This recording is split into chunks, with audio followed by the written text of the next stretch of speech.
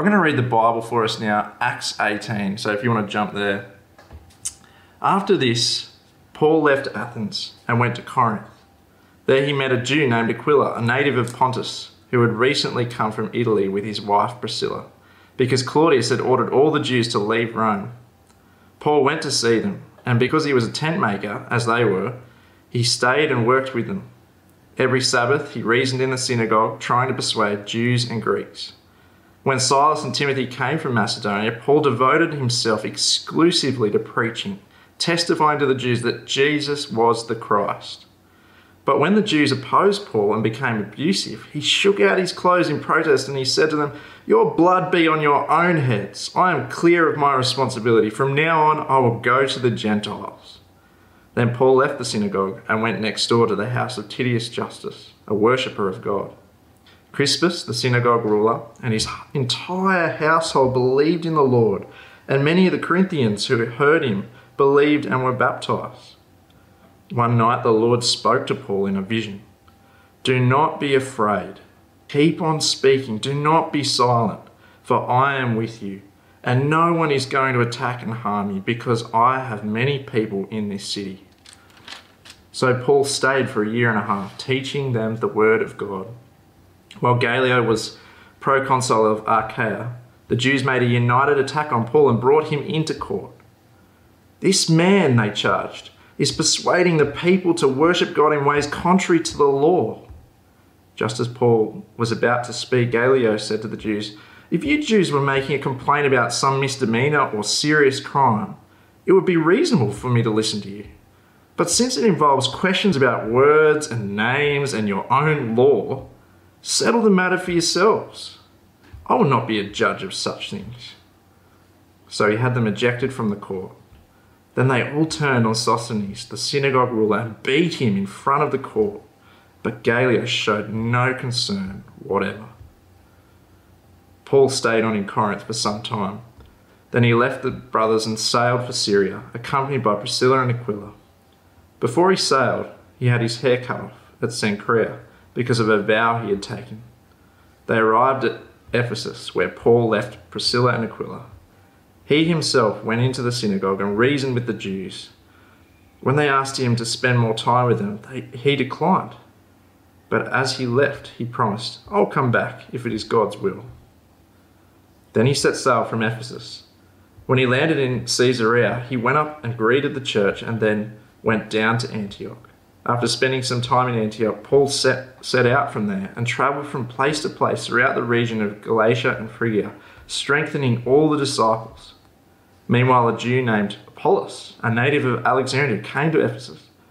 He was a learned man, with a thorough knowledge of the Scriptures. He had been instructed in the way of the Lord, and he spoke with great fervour and taught about Jesus accurately, though he knew only the baptism of John. He began to speak boldly in the synagogue, when Priscilla and Aquila heard him, they invited him to their home and explained to him the way of God more adequately. When Apollos wanted to go to Achaia, the brothers encouraged him and wrote to the disciples there to welcome him. On arriving, he was a great help to those who, by grace, had believed, for he vigorously refuted the Jews in public debate, proving from the Scriptures that Jesus was the Christ. Hey everyone, so it looks like every kid in church is now on Team Giselle, and every adult in church is on Team Ben. And look, there are more people voting for Giselle. So if you've got a dog that's really badly behaved, that's flatulent, that leaves a mess around the house, you might want to drop it around to Ben and Giselle's house this afternoon. Now, it's been a few weeks since you've seen me. I've been doing other things around church. And last week, I got to speak at a church that's back. They're actually back, meeting physically. And there were two things that I learned from that experience. One is that it was actually pretty easy for them to do the whole safety thing, the cleaning and getting people outside. It's not actually that tricky. But I tell you, the second thing I learned was just how good it is to be back, how fantastic it is to see people face to face. I think over the months, it's easy to forget just how good the conversations before church and after church, just how good it is to be gathered. Look, we're trying to figure out how we can get back as quickly as possible, and you're going to keep hearing from us, hopefully fairly soon some plans that we've got. But as soon as we're back, make the effort. Make sure that you come back, because I tell you, last week just reminded me how good it is. Now, the other thing I wanted to do quickly is give you a brief update on where we are in our search for a building. If you're not part of our church, we've been looking for a building now for about 3 years, and it's been a little bit of a slog, but recently we found a building that we're actually interested in. We think it's worth pursuing. And look, it's not officially on the open market, this building. We found out through contacts, and the sellers are very private. That's why we haven't been able to tell you exactly where it is. The sellers are fairly private. But a few weeks back, we made what we think was a good, strong opening offer. It was based on independent advice from a valuer. It was a good, strong opening offer. Unfortunately, the owners didn't accept the offer, and they've actually decided that it would be a good idea to show the building to 1 or 2 other people, to get a sense from other people about what they think it's worth. Now look, that doesn't mean that we can't buy it. We're still interested in it. It just means that we're in the mix with some other people now. And it means that the whole negotiation process might take a couple of months, it might take a few months instead of a couple of weeks. And look, at one level you might be thinking, well, that's not exactly the scenario we would have chosen. I mean, it would have been great, wouldn't it, if we could have wrapped everything up really quickly at a bargain price, have the whole thing done. And sure, yeah, we might have preferred that, but is it a setback? Should we be discouraged? Well, no, we shouldn't be discouraged, because we know our God's in control. God's in church. God's in charge, and God loves his church, and God loves Jesus and his gospel. And so even if something does look like a setback, God will do whatever he chooses to do for the sake of Jesus' church and to see the gospel go out. So keep praying. Just keep praying, and God will do what's best for Jesus and for us. And this is actually one of the big themes in our passage today. In Acts 18, what we see is a bunch of setbacks to the gospel cause. And as you read them, you'll be tempted to get really depressed about them. But each time what we see is God turning the situation to advance the gospel. Instead of setbacks, they become steps forward. But before we start looking at those setbacks, we need to grapple with what the big theme of Acts chapter 18 is. Because I don't know about you, but when I first read it, it was a bit hard to get a handle on. It kind of just looks like a bunch of random events. Paul preaches in Corinth and the Jews have a go at him, so he moves next door and the Jews have another go at him, and then he just seems to travel all over the place, and then we bump into this new guy, Apollos, and it kind of seems like a bunch of random, disconnected events. But actually, the big theme of Acts chapter 18 is Jesus' message being preached to people who don't believe yet. The big theme is people hearing about Jesus. So if you've got a Bible, make sure you don't rely on just the passages being on the screen. Make sure you've got a Bible. If you've got a Bible there, just run your eye down the passage with me and notice all the times the gospel is spoken to people who don't believe yet. So Acts 18 verse 4, every Sabbath Paul reasoned in the synagogue trying to persuade the Jews and Greeks. Acts 18 verse 5, Paul devoted himself exclusively to preaching, testifying to the Jews that Jesus was the Messiah. Verse 6, Paul says, from now on I'll go to the Gentiles. Verse 8, many of the Corinthians who heard Paul believed and were baptized. 9 to 11, don't be afraid, says Jesus. Keep on speaking and don't be silent, for I'm with you. And no one is going to attack you and harm you because I have many people in this city. So Paul stayed in Corinth for 1.5 years teaching them the word of God. Verse 19, they arrived at Ephesus where Paul left Priscilla and Aquila. He went into the synagogue and reasoned with the Jews. Verse 25, he had been instructed in the way of the Lord and spoke with great fervor and taught about Jesus accurately. Verse 28, for he vigorously refuted his Jewish opponents in public debate, proving from the scriptures that Jesus was the Messiah. See, Acts 18 may look like just a bunch of disconnected events, but the underlying theme of this whole passage is Jesus' message being preached, especially to people who don't believe yet. Evangelism is one word for it, or mission is the word that we tend to use it around our church. Because when you think about it, that's actually the big theme of the book of Acts, isn't it? Giselle read for us Acts chapter 1 verse 8 earlier. Acts 1 verse 8 is the agenda-setting verse for the whole book of Acts, where Jesus says, "You will receive power when the Holy Spirit comes on you, and you'll be my witnesses in Jerusalem and in all Judea and Samaria and to the ends of the earth." That's what Acts is all about. Acts is all about Jesus' message going from the epicenter in Jerusalem out to Judea and Samaria and then to the very ends of the earth. That's what Acts is about. And in fact, really, look, that's what all of life's about now, isn't it? Why hasn't Jesus come back yet? Why is Jesus still sitting at God's right hand in heaven where he ascended in Acts chapter 1? Because the gospel is still going out. There are still people to talk to about Jesus. And Jesus is holding back his judgment. He's holding back Judgment Day so that more people can hear and more people can be saved. That's what life's about now. And that's why it's such a big passion for our church to tell people about Jesus. We are just so desperate for everyone in Newey and Lake Mac to hear about Jesus. We want them to hear this fantastic news that Jesus rose and that Jesus died for them. And look, that doesn't mean that we don't care about being a loving church or a church that matures people. Of course we care about being a loving church and a maturing church. Jesus cares about those things. That's why we care about them. I was talking to a couple who are very dear to me this week, and they were telling me that in the last few years they've had some really hard experiences in church. Experiences where people weren't as loving. I tell you, it broke my heart. Because church ought to be loving, shouldn't it? Our God is a loving God. Church should be loving and it should help us grow. But when you think about it, isn't that also what you want for your friends who aren't Christian? Don't you want them to be part of a loving church too? The world out there can be a pretty broken and lonely place. And this side of heaven, being part of a loving church, is actually one of the things we'd want most for our friends who aren't Christian. Being a loving church and being a church that tells people about Jesus, they're not opposed to each other.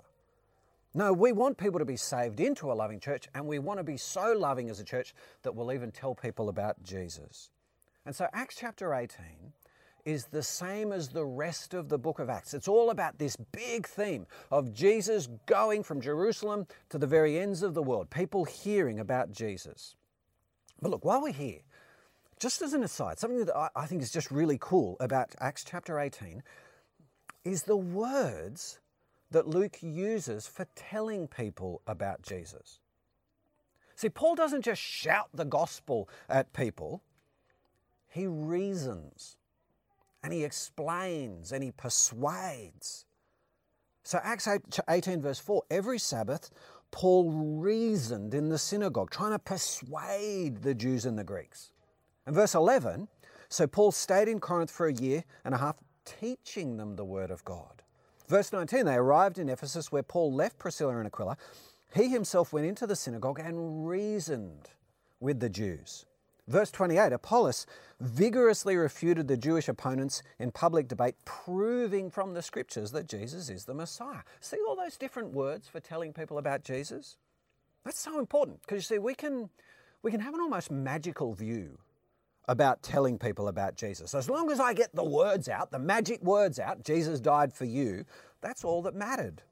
Cram those words in and somehow the magical Holy Spirit will use those magical words and people will become Christians. But that's not how people become Christians. No, God gave us brains and God wants us to use those brains. He wants us to love Him with all our heart, soul, strength and mind. And so a big part of people becoming Christians is explaining to them and reasoning and persuading, even refuting and saying, no, that's not right. And it's not that those things are opposed to the Holy Spirit. No, the Holy Spirit uses those things to bring people to faith. He uses our thinking. He uses our reasoning and our explaining and persuading. The Holy Spirit uses our brains. That's why we run the life course the way we do. Yeah, every week at Life, there's a clear gospel explanation from the front where the truth is laid out. But then there's this great table discussion where people get to ask their questions and put their objections, and they get to disagree and wrestle with things, because that is how the Holy Spirit brings people to faith. Becoming a Christian is not just this magical zap by the Holy Spirit using magical words. It's God using the brains He's given us, and the Holy Spirit is in all of that as He changes our minds. I love all the different words that Luke uses for explaining the gospel here. So anyway, the big theme of Acts chapter 18 is people hearing about Jesus, being persuaded, being reasoned with, the message going out to people who don't believe yet. But as that happens, Luke helps us to see two great truths. Two great truths about how the message goes out to the world. That's what we're going to see in the rest of this talk. Two great truths about how the gospel goes out. And the first great truth is where we started. God uses setbacks to be steps forward. Because 3 times in Acts chapter 18, we see things that really look like setbacks. They're bad news. But each time, they become a step forward for the gospel. The first one is verse 1. Have a look in verse 1. After this, Paul left Athens and went to Corinth. And there he met a Jew named Aquila, a native of Pontus, who had recently come from Italy with his wife Priscilla, because Claudius had ordered all the Jews to leave Rome. Paul went to see him, and because he was a tent maker as they were, he stayed and worked with them. And every Sabbath he reasoned in the synagogues, trying to persuade Jews and Greeks. Now at first, that really does look like bad news for the gospel, doesn't it? The Emperor Claudius has ordered all of the Jews out of Rome. Now that happened in January of 49 AD. The Emperor Claudius sent all the Jews packing from Rome. And you might think, well, why is that bad news for the Christians? I mean, after all, it was the Jews who got expelled, not the Christians. Well, it's bad news for 2 reasons. One, Christians were still seen as Jews. We're used to thinking of Christians and Jews as being different, but back then, Christians were part of a Jewish sect. And it's never good to have the emperor hating you. But that's what happened. What's worse, though, is why Claudius sent the Jews packing. It was because the Jews had been rioting about Jesus. So there's a historian named Suetonius, and he wrote about 70 years later, and he said, as the Jews were indulging in constant riots at the instigation of Christus, or Christ, Claudius banished them from Rome. You see, the Jews were actually rioting about Jesus.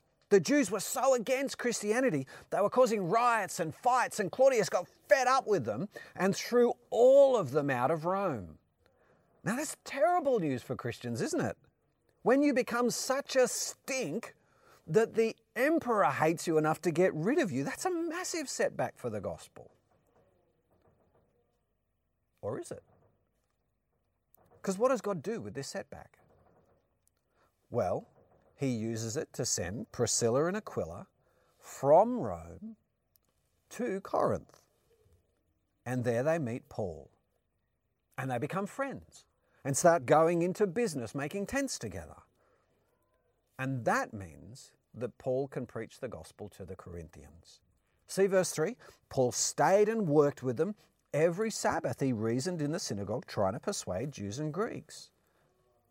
You see, Jesus turns the setback of the being booted out of Rome into a step forward of partnership for the gospel. It's the same again with the persecution in verse 5. Have a look in verse 5. When Silas and Timothy came from Macedonia, Paul devoted himself exclusively to preaching, testifying to the Jews that Jesus was the Messiah.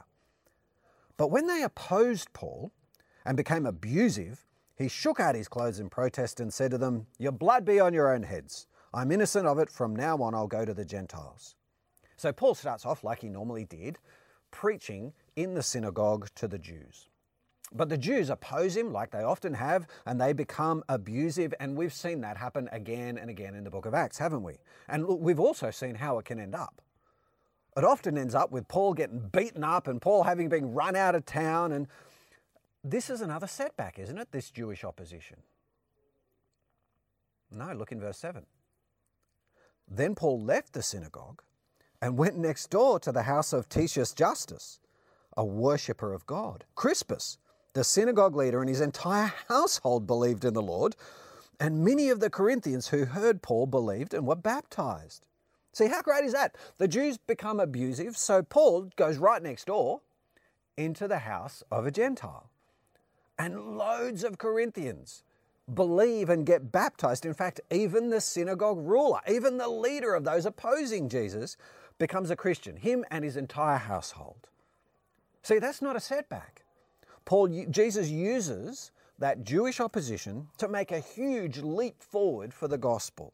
Loads of people become Christians. Same thing happens again in verse 17. Take a look in verse 17. When Gallio was proconsul in Achaia, the Jews of Corinth made a united attack on Paul and brought him to the place of judgment. This man, they charged, is persuading the people to worship God in ways contrary to the law. Now again, that could be a huge setback for the gospel, couldn't it? The proconsul is the most powerful man in Corinth. He represents Rome. He was like Pontius Pilate was in Jerusalem, and we saw what Pontius Pilate could do. That is, if Gallio decides that the Christians are troublemakers, he can get rid of them. What a setback. Except look what happens next. Just as Paul was about to speak, Gallio said to them, if you Jews are making a complaint about some misdemeanor or serious crime, it'd be reasonable for me to listen to you. But since it involves questions about words and names in your own law, settle the matter yourselves. I won't be the judge of such things. And so he drove them off. And then the crowd turned on Sosthenes, the synagogue leader, and beat him in front of the proconsul, and Gallio showed no concern whatever. How incredible is that? Gallio says, Christianity is none of my concern. Settle it yourself. Effectively, he gives the Christians free rein. They can get on with preaching the gospel and the Jews can't touch them. It's kind of hard to know what to think of poor old Sosthenes there, isn't it? He's the synagogue leader who gets bashed after the meeting. And look, we don't even really know why he got bashed. Did the Jews beat him up because he failed? Did the Corinthians bash him up because he was causing trouble? We don't know. You know what is lovely though? When Paul writes to the Corinthian church 2 years later, he starts his letter with, Paul, called to be an apostle of Christ Jesus by the will of God, and our brother Sosthenes. Now look, we can't be certain he's the same bloke, but he probably was. Even Sosthenes starts off getting beaten up and actually leads him to become a Christian. I'll tell you, there's an evangelistic strategy, isn't it? We could use this. Go around beating people up in the hope that they're going to become Christians. It worked once, maybe it'll work again. But do you see what happens here? 3 huge setbacks for the gospel. And every time, Jesus uses it as this great leap forward for the gospel. And you might think, well, is it really Jesus doing this? I mean, could it all just be a coincidence? Could it all just be good luck? It's good luck that Priscilla and Aquila left Rome and they happen to bump into Paul. It's just good luck that there's a building that Paul can go to. Now, Luke shows us that it's not just good luck. It's Jesus. Take a look in verse 9. One night, the Lord spoke to Paul in a vision. Do not be afraid. Keep on speaking. Do not be silent. For I am with you. And no one's going to attack and harm you because I have many people in the city. So Paul stayed in Corinth for 1.5 years teaching them the word of God. See, this has got nothing to do with luck or coincidence. It's Jesus. Jesus is with Paul. Jesus is sending Paul. And Jesus wants his message preached in Corinth. And so Jesus is the one turning every setback into a step forward. And look, that's as true today as it was 2,000 years ago, isn't it? We don't need to worry when we see things that look like they might be setbacks. So other people are looking at a building. That's okay. If Jesus wants us to get that building, no force on earth is going to stop it. And if Jesus doesn't want us to have that building, no strategy of ours is going to achieve it, is it? Jesus is the one in charge. Every single time, the last 3 years, we've looked at stacks of building in the last 3 years.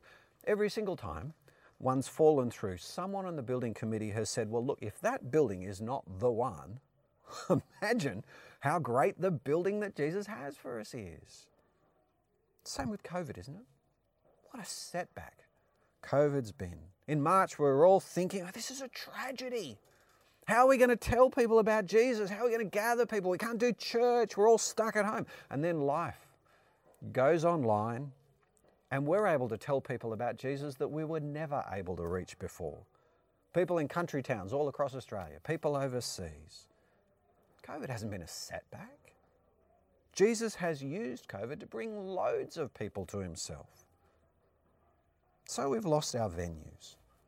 Or imagine if the government was to ban Christianity. Whatever setback you could possibly imagine. Sure, it'd be painful. I mean, it can't have been easy for Priscilla and Aquila to be chucked out of Rome. And I imagine that Paul had some scary moments there in Corinth. But Jesus has got it covered. Jesus loves his church. Jesus wants the gospel to go out. So whatever happens, whatever appears to be a setback, Jesus has got it covered. Just pray to him. Ask him to look after us and ask him to preach the gospel. And look, it's not just true as a church, it's true personally, isn't it? Sometimes we will all go through incredibly difficult moments in life that appear to be huge setbacks, and yet they can be terribly painful. And we can feel like we'll never recover. But what we saw in James was that even those painful events is Jesus taking us forward. Remember James 1? He talked about counting it as all joy when we go through times of suffering, because Jesus is using it to mature us, to build our character, to humble us and to teach us. That's the first big thing that Acts chapter 18 shows us, that as Jesus sends the gospel out, he turns setbacks into steps forward. The next one's much quicker. The second big thing we see about the gospel going out is that it goes by people investing in people who invest in people. Do you notice that beautiful little dynamic in Acts chapter 18? Priscilla and Aquila get chucked out of Rome, and then they meet up with Paul. And Paul spends time with them, and they go into business together, and then they preach the gospel together. And then Paul leaves, and the camera stays on Priscilla and Aquila, because they then meet a young bloke named Apollos. Look down in verse 24. Meanwhile, a Jew named Apollos, a native of Alexandria, came to Ephesus. He was a learned man with a thorough knowledge of the Scriptures.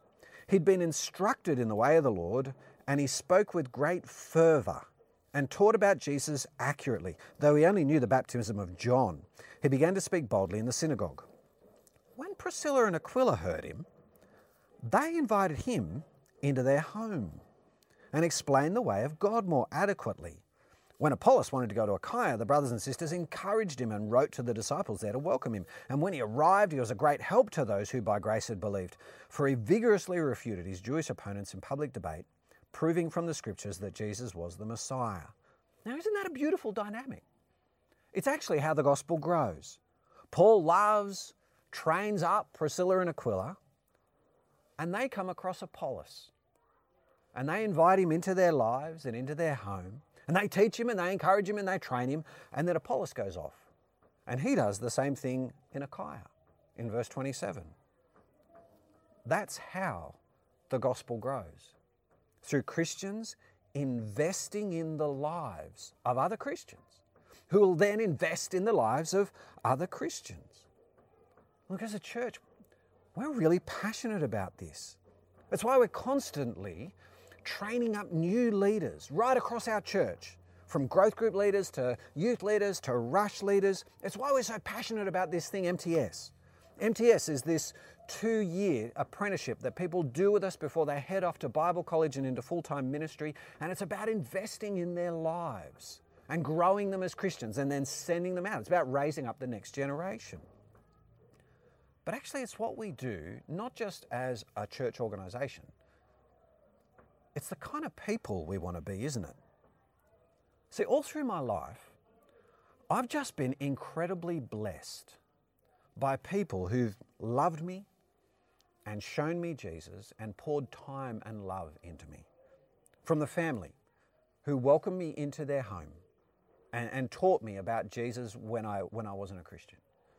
To the couple who first did Bible study with me when I was in year 12 in the first year after school. And then when I went off to uni, the MTSs who read the Bible with me faithfully week after week. And then my MTS trainer poured his life into me, loved me, teaching me. That is, so many people in my life have been my Priscilla and Aquila. It's actually how the gospel grows. And you know, this is actually something that any Christian can do. You don't have to be a pastor. Most of the people who've loved me in my Christian life haven't been pastors. You just have to be ready and willing. You just have to be on the lookout for someone who could do with time being spent with them. And then you become their friend. Or you become their surrogate mum or dad or brother or sister, or you certainly don't actually have to be married to do it. But you know, I do love the way Priscilla and Aquila do this together. They invited Apollos into their home and they fed him and they taught him how to be a Christian. And Apollos was so incredibly blessed by that. Families can do that. Invite younger people into your home. If you don't know where to start by having your kids' church leaders or your youth leaders, the youth leaders who look after your kids, start by having them around. Invite them into your home. Build a friendship. You don't have to have your act together to do this, by the way. You don't have to have the perfect Christian life. You don't have to have the perfect house and the perfect kids. Lord knows that we don't. If you wait for that, you'll never actually do it. Just invite other people into the mess of your life and show them what it means to stumble along to follow Jesus. Love them. Show them what it means to follow Jesus sincerely. Talk to them about Jesus. Pray with them. You can do this at whatever age or stage of life you're at. You can do it as a 16-year-old with a 14-year-old. You can do it as a 70-year-old with a 50-year-old. You can do it as a single person. It's just the mindset of looking for someone that you can make friends with and love and help them to grow as a Christian. Now, we try and do it as a church. We try and do it with things like MTS. We encourage people to do one-to-one with each other. We train people. But I tell you, nothing beats just having an older Christian loving and spending time with a younger Christian, either as a family or as an individual. Because you know the challenge to this? You know, the challenge is most people think, well, who's going to do that with me? Who's going to pour time into it? That's something that I could do with someone doing it with me. Don't start there. Don't start with who's going to look after you. Start with who you're going to look after, who you're going to pray with. Ask God to bring someone like that into your life. Because that's how the gospel grows. Through people loving and investing in people who then love and invest in people. It's been happening for 2,000 years now. Isn't Jesus fantastic in this passage? He turns huge setbacks into giant leaps forward. And he uses ordinary, frail people to do it. To change lives that then go on to change the world. I'm going to pray to Jesus. Let's pray. Jesus, you're fantastic. We praise you that you're in control over the hearts of Gallio, over the hearts of the Jews, that you can turn the setback of being booted out of Rome and booted out of a synagogue and brought to court. You turn all those things into the preaching of the gospel. And yet you also use really frail human beings whose lives are a mess, who are just ordinary people. We praise you that you used Paul to change the life of Priscilla and Aquila, and then they changed the life of Apollos, and then he went off, and we thank you you've been doing that for 2,000 years. We pray that you'll do it with us as well. We pray that you'll use the ordinary people of our church to look out for and build friendships with people that we can just get alongside.